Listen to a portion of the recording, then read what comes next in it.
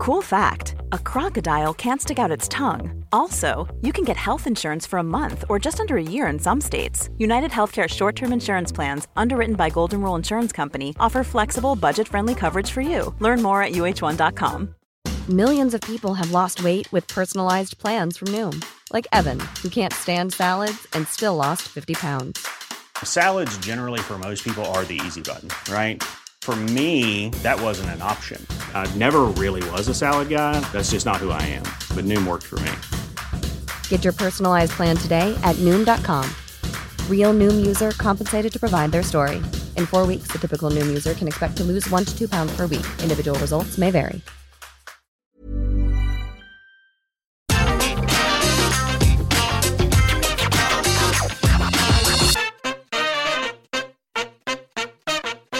Okay, right, let's just sort some stuff out before we get into this week's episode of Ups and Downs. You can choose to be one of two wrestling fans. First of all, you can be this guy. You see his face? Look how mad and angry he is. I hate everything. I watch wrestling just so I can moan about it. You can be that guy, and that's perfectly fine. Or you can be this. You see? Look, the smiley octopus, then you go, hello, smiley octopus, what do you love? And he goes, everything. And he is just a happier person. I cannot believe this was the intro to Ups and Downs this week. But look, I've done over 1,000 of these, and I'm running out of ideas. Let's up those downs.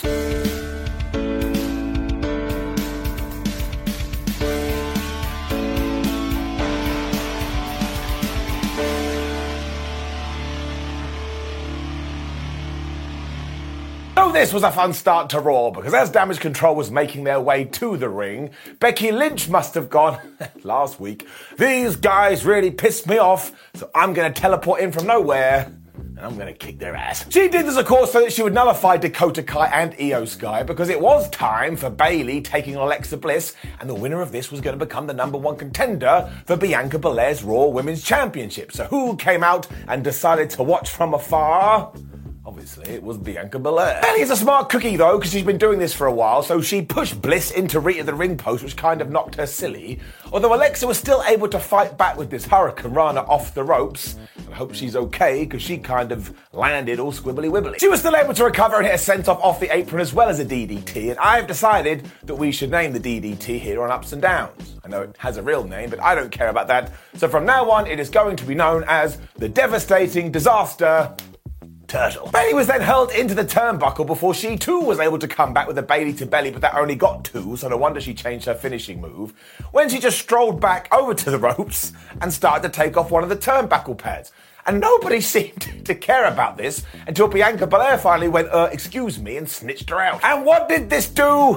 It created a distraction, which meant Alexa Bliss was able to hit the Twisted Bliss. She got the 1, 2, 3, and she is now the #1 contender. And there's no two ways about it. We done Bayley versus Bianca Belair, so this was the right way to go. I do have to be honest with you, though, this was a terrible finish, because when you are trying to build up a brand new contender, you don't want them to win by a fluke, or in this case, a distraction. And if you want a spoiler for the rest of this week's episode, holy crap, are there a lot of these. We did carry on the teasing, though, because straight after this, Bianca looked at Alexa, and Alexa looked at Bianca, and even though you thought they were going to do a dance or something because they're friends, instead Bray Wyatt's logo flashed on the screen, and all of a sudden Bliss decided she was going to hit Bianca Belair with the sister Abigail. Now, as we have learned, these kind of effects only last a few seconds, because then she snapped out of it and went, see you, pal, and she went home. So there is a lot to unpack here, because I enjoyed the majority of this match, and I did enjoy all the after effects, because look, let's have some fun with the Alexa Bliss character, so I am going to give it an up.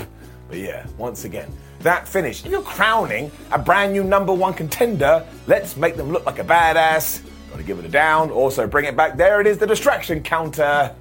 It keeps on moving up. Alpha Academy were then backstage, and they are still mad that Kurt Angle sprayed them with milk on SmackDown. It's never going to sound that good. Amazingly, the OC then walked in laughing about something, and as Chad Gable then found out, they were quite literally laughing at the clip of Kurt Angle spraying them with milk. What even more stupid about this is AJ Styles said, Carl Anderson sent us this from Japan, so nobody in the OC watches the show, they just go on social media like the rest of us. Gable then said AJ was a fossil much like Kurt Angle, so they should have a match in around about 2 minutes. I got no problem with that. Both of these guys are great. And we got it!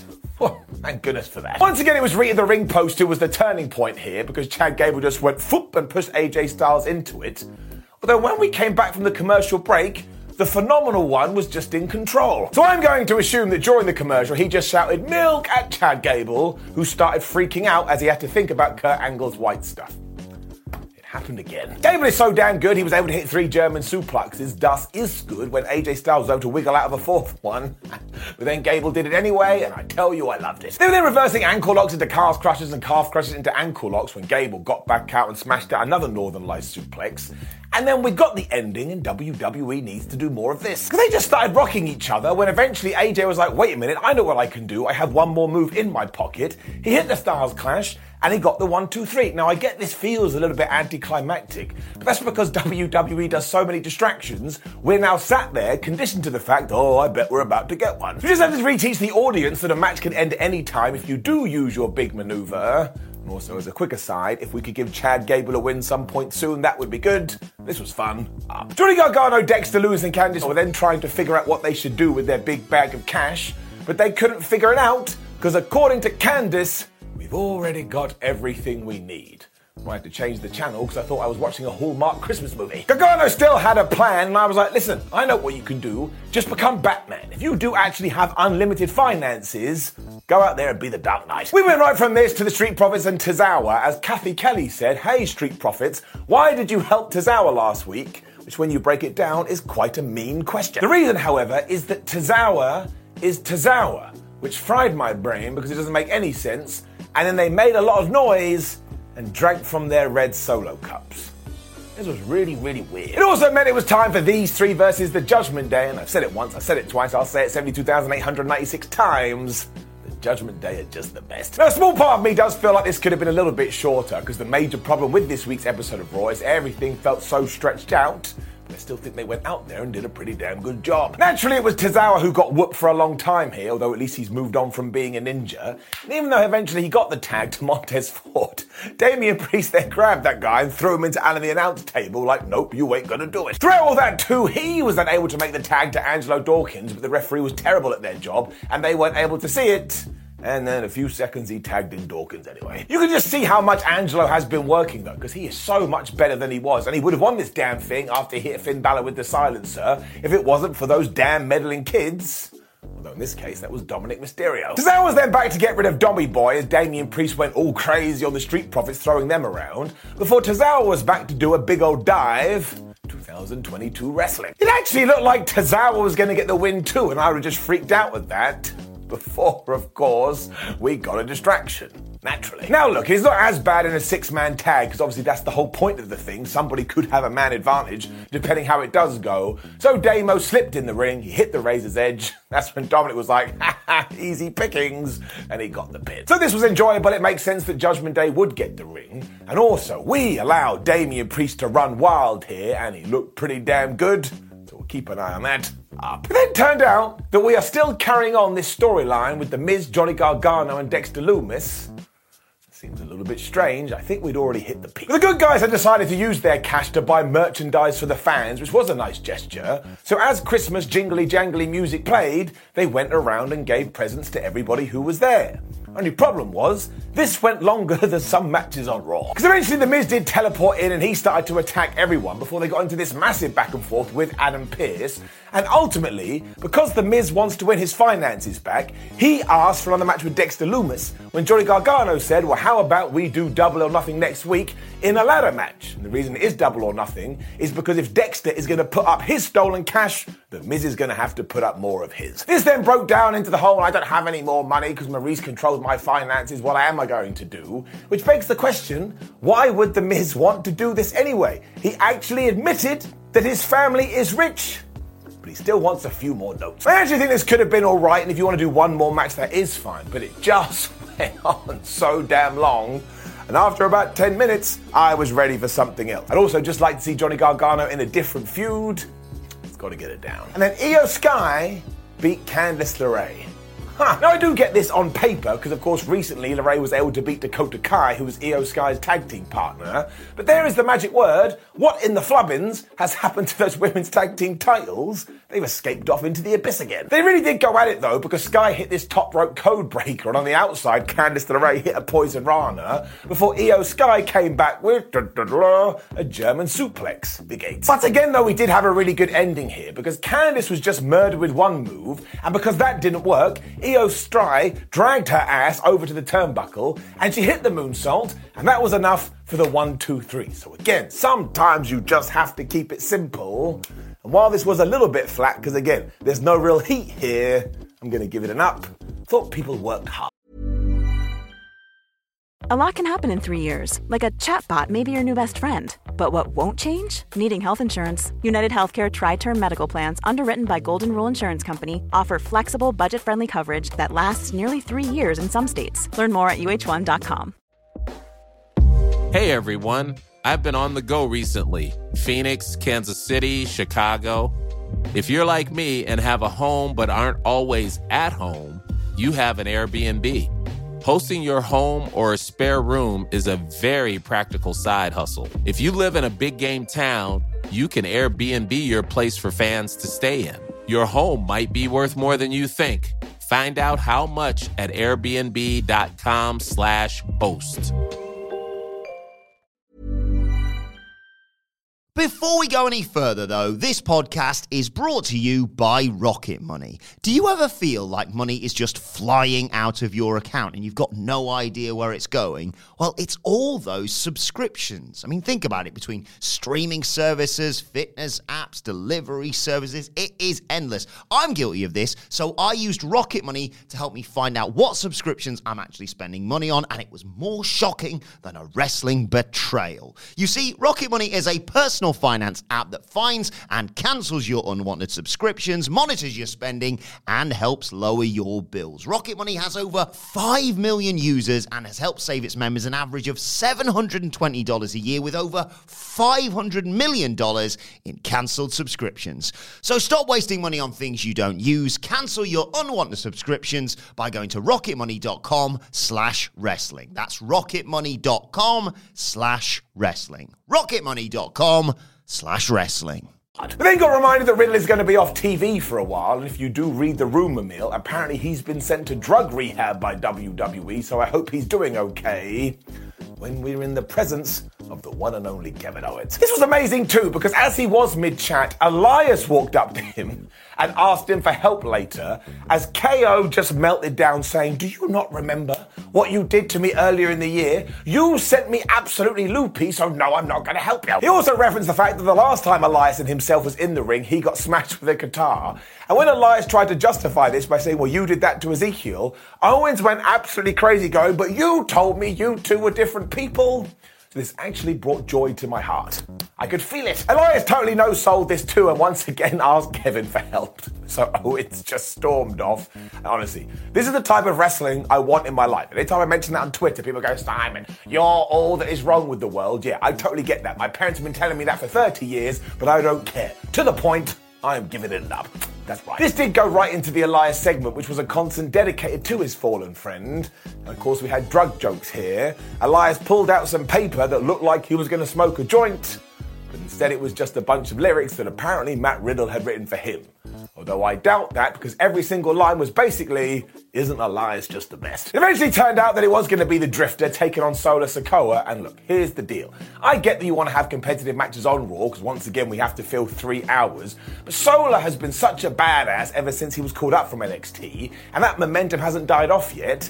I would have done like a 2-minute thing here and just had him go crazy. Interestingly enough too, it kind of took a distraction from Sami Zayn here, even though he didn't do much as anything. But because Elias is a professional wrestler, he cannot handle anything going on outside of the ring before he goes, "Oh, I don't know what I'm doing." So he turned around. He got hit with his spinning solo, 1, 2, 3. He carried on the assault afterwards because that's what he does, and he used the Samoan spike again, which I'm a big fan of. Let's keep that. And just when he was about to do that running hip attack with a chair on Elias's face, of course out came Kevin Owens. He smashed Solo Sikoa with a stunner, and then when Elias was like, "Oh, Kevin, thank you so much," he stunned him too, because Kevin Owens never forgets. Sami Zayn also made sure to drag Solar out of here because he wanted to get back in the ring, so I appreciated that wrinkle. So all of this was just fun. I mean, it didn't mean much of anything, but I certainly felt sports entertained.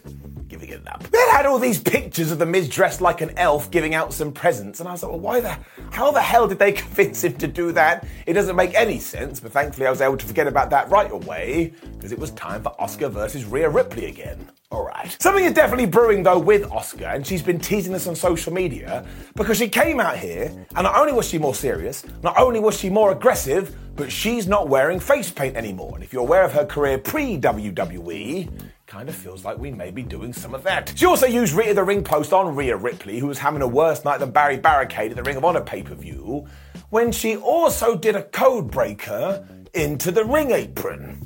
Hang on. Why have you done this to me, world? Why? Please tell me how it can be possible that the ring apron is the hardest part of the ring.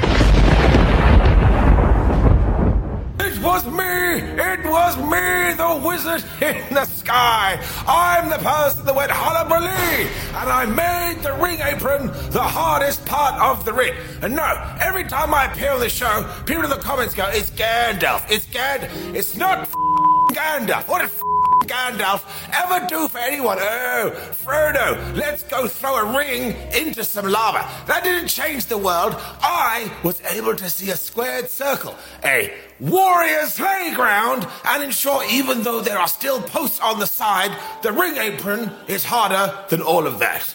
Hello, I am the wizard in the sky, and I am the greatest thing in all of professional wrestling. Every time Ripley found some momentum too, Asuka just cut her off, especially by booting her right in the face. And even when Rhea was like, oh yeah, is that all you've got, Empress of Tomorrow? Let's see what else is in the tank. Asuka just went, alright, poof, and punched her. It was so bad it sent Rhea Ripley to the outside, where of course Dominic checked on his mammy because he is the pappy. And Asuka was great once again here, because she pretended that she was going to kick Dominic, who freaked out so much he fell on his ass anyway, and then Rhea was like, why don't you leave him alone? Everybody here is brilliant. It was a huge mistake though, because it basically was a distraction tactic, so Rhea from nowhere just shoved Asuka right into the ring apron. But when she was going to hit the riptide, Asuka kind of wibbly-wobblied, and she reversed it into the Asuka lock. Of course, this is when Dom jumped on the ring apron like, please leave my would-be girlfriend alone. So Asuka went right up to him and went, pfft, and did the miss right into his face. But of course, this was a mistake, because Rhea then pushed Asuka into Dommy Boy, which I thought was good. She hit the riptide, 1, 2, 3. But she didn't celebrate, because everyone was so concerned about Dominic's eyes, they kind of just stormed to the back. So all of this was absolutely brilliant. Let's keep doing it, giving it an up. With that said though, it was another distraction. I've already mentioned it a few times through this video. Sometimes it just gets a little bit boring, especially in the creative world, where you could have done anything here. A goat could have appeared and gone, meh. You know what? I've done that joke before. We're not doing it again. Put up the distraction counter by 1, and also we're giving it a down. We then got even more silliness because we were in the back with Dominic, who was all like, my eyes, and Rhea Ripley and Finn Balor were freaking out, and Finn was just shouting, go to your happy place. When Damian Priest was all like, look man, it could be a lot worse, something else could be burning, and he was talking about his penis. Ripley scolded Damian for that though, because she was worried about her friend, and honestly, these guys, the unexpectedly best act of 2022. Dolph Ziggler was then talking to us about the US Championship because, of course, he wants it and he hates Austin Theory and understands how good Seth Rollins and Bobby Lashley were. It was time for our main event, the #1 contendership for that there title, Seth versus Bob. And it was good because, of course, it was good. And at one point we saw Austin Theory watching this from the back, and he was standing in front of the TV at a normal angle. And as we have learnt over the years, when you're allowed to do that, you're in line for a pretty big push. This Seth Rollins 2-man, in the early going, Bobby Lashley just grabbed him and threw him over Barry Barricade. And while we couldn't see it properly, it absolutely looked like Seth had just landed on his head. He soon fought back and was even able to hit a Falcon Arrow onto Bobby Lashley, which was pretty damn cool.